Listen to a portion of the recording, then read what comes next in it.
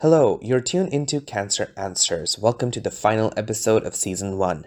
I'm your host, Heather Riffet, and today's episode is quite an interesting topic to address because it centers on the role of children in cancer clinical trials.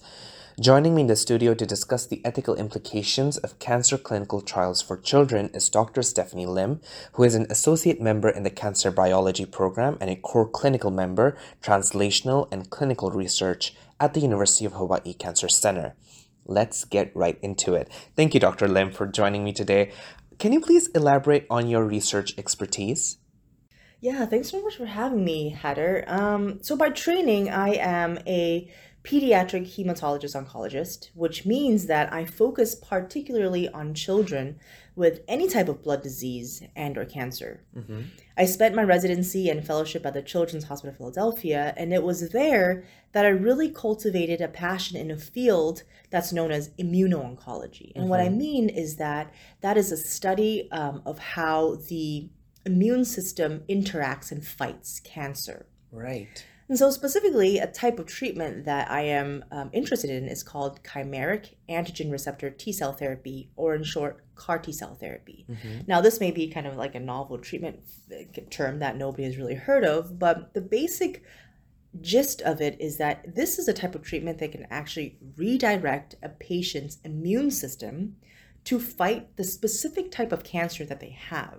So it's a really amazing life-saving therapy. Now, here in Hawaii, I think one of my most important initiatives is to bring this CAR T therapy to our community here, whether it be in the form of a clinical trial or an already FDA-approved product, so that our patients here in Hawaii and also neighboring Pacific Islands can have access to this very novel treatment option without having to travel thousands of miles away from their family and support system.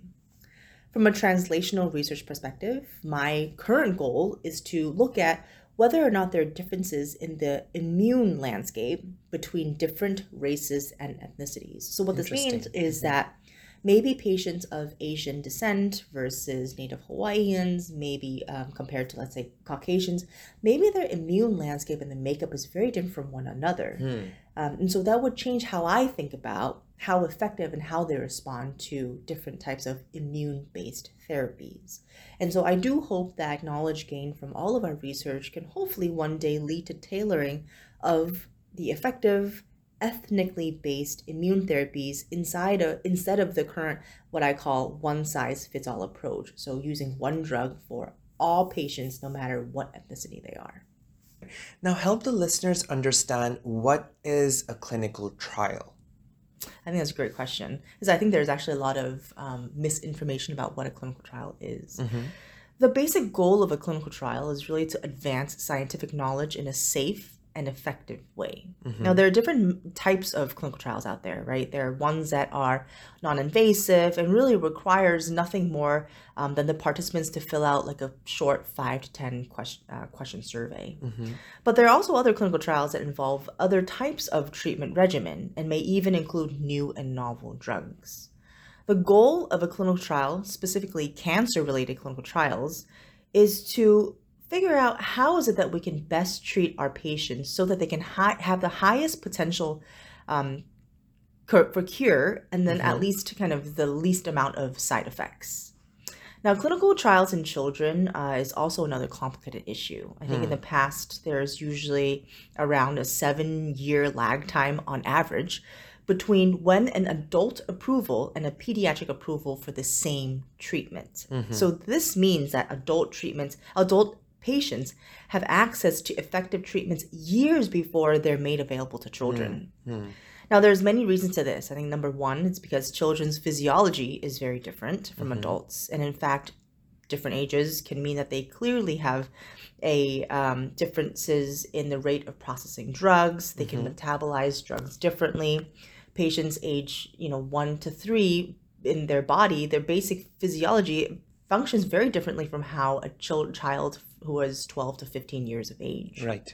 Second of all, and perhaps really more importantly and most importantly, is that we as a medical community is just very protective of children. And so we never really want to expose them to a drug that is deemed unsafe or not tolerable. Got it. Got it. And what particularly sparked your interest in studying children in cancer clinical trials? Well, because I'm a pediatric hematologist and oncologist by training, I think my main mission is really to help our scientific community find the best treatment option available for our patients so that they can have the highest chance of being cancer-free, right? Right. I think, in my opinion, the best way we know what treatment regimen works best and is the safest for our children is by participation in a clinical trial. Take the most common childhood cancer, B-cell acute lymphoblastic leukemia, for example. Back in the 1960s, the cure rate for children with this type of cancer is probably only around 10 to 15%.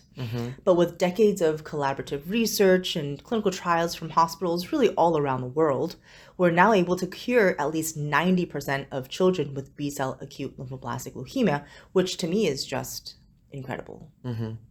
Now, can you talk more about the participation of children in cancer clinical trials here in the state of Hawaii? Why is this involvement important, especially for the state of Hawaii? Yeah, I think here in Hawaii, especially at Kapiolani Medical Center, we're very proud to say that we are actually the only hospital that is able to enroll our patients on the Children's Oncology Group clinical trials. So the Children's Oncology Group, or in short, the COG, is a National Cancer Institute-supported member group of the National Clinical Trials Network and is the world's largest cooperative children's cancer research entity.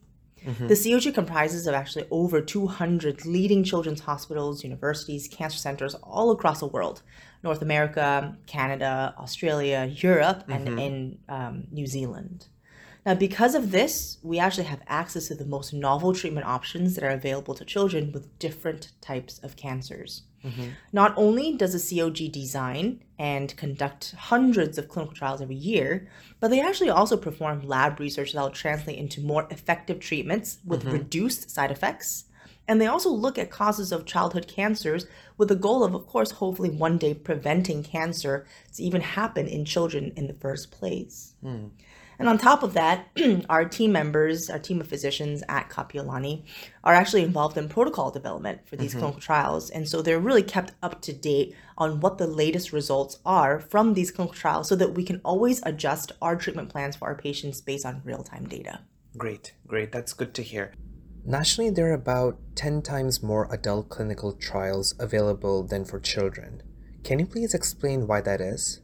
That's a great question. I mentioned this briefly, but as a medical community, we are particularly protective of our children, right? So we really want them to make sure that the new therapies and treatments that we introduce and give them are safe for them before making them accessible to children. And so because of this, there are more clinical trials available for adults, and also the 7-year lag time that I'd mentioned previously between an adult approval and a pediatric approval for the same therapy.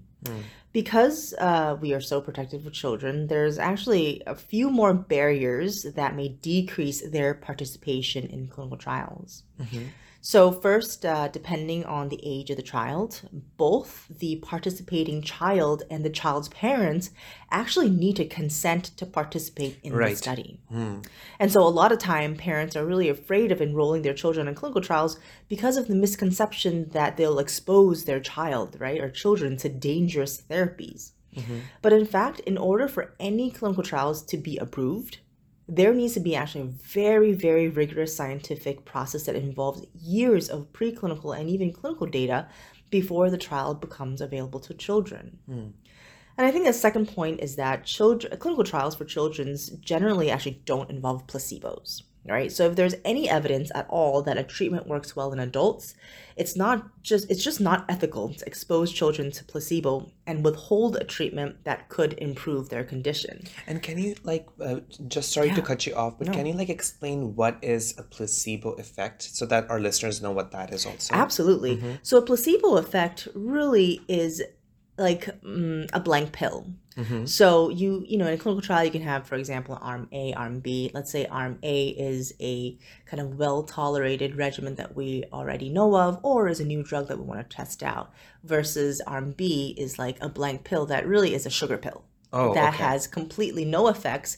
But sometimes, depending, I guess, what you're looking for, psychological effects, etc., may play a part. And so at the end of the day, we just want to see whether or not there are treatment differences between the two arms. But it's basically a sugar pill. Got it. Got it. Yeah. So anyway, so all of those, are really contributive reasons as to why adult participation in clinical trials are higher than children. Yeah. Mm-hmm. Now, I also want to talk about the ethical implications of clinical trials for children specifically, because you say it's like we have this we are very protective of our kids. So would it not be considered unethical to include children in clinical trials, especially pertaining to cancer, considering that they have little autonomy over the decisions that they make? Because oftentimes parents are the ones who are making those decisions for their children. So what is your take on that? Yeah, another good question. I think before a patient turns 18, the ability to consent and participate in a clinical trial really falls upon the parents, right? And more often than not, of course, in the perfect world, parents really should ideally have their children's best interest at heart. So the decision to participate in a trial or not, in that sense, should fall on the parents. But I think one thing I have to make clear is that even though we, as physicians, believe that participation in a clinical trial is important for the reasons that I mentioned above, I think even if the parent chooses not to participate in a clinical trial, it will by no means at all change how we as a team treat the child. And so we will still make sure that our patient gets the best evidence-based treatment regimen so that we can make sure that they have the best chance of cure. So really, I make this very clear to my patients and the parents that, I encourage you to participate in the clinical trial. I'll give you all the data as to kind of what this trial is about. I'll give you a background of it. But I'll always end with, we're not forcing you into this at all, whether or not you choose to do this or not. But in terms of kind of the age ranges being offered clinical trials, I have newborn babies that are diagnosed with cancer. And so, I think those children, of course, also deserve kind of a right for the best chance of cure. And so I think offering the availability of clinical trials from really 0 to 18 years of age, and then at 18 years of age, then they can make their own decision, is probably, I guess, the best thing right now. And what if a clinical trials fails for some reason? Could it affect the physical health of children? Would it have long-term any side effects, potential side effects in the long run?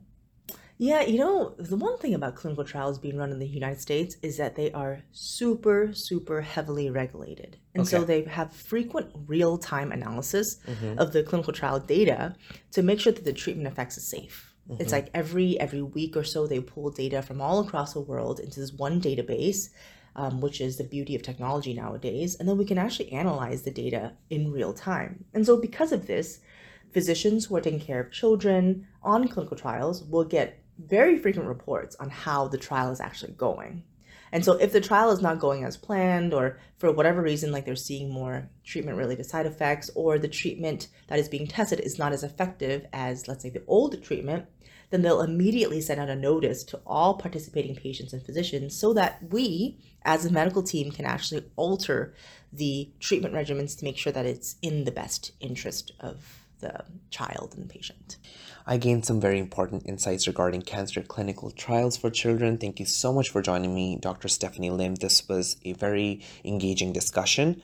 Listeners, I end on this note. This was the final episode of season 1. Hopefully you guys were able to gain some very important insights into cancer, how it works, what are the treatment options, and what are the implications for cancer in Hawaii and beyond. Thank you for joining me every week and for listening to this particular podcast. I really appreciate it. Until we meet next time, but you can always stay tuned on our social media pages. Our handle is UH Cancer Center for Instagram, Twitter, and Facebook. You can always visit our website, uhcancercenter.org, for more information. Take care, and I will see you next time.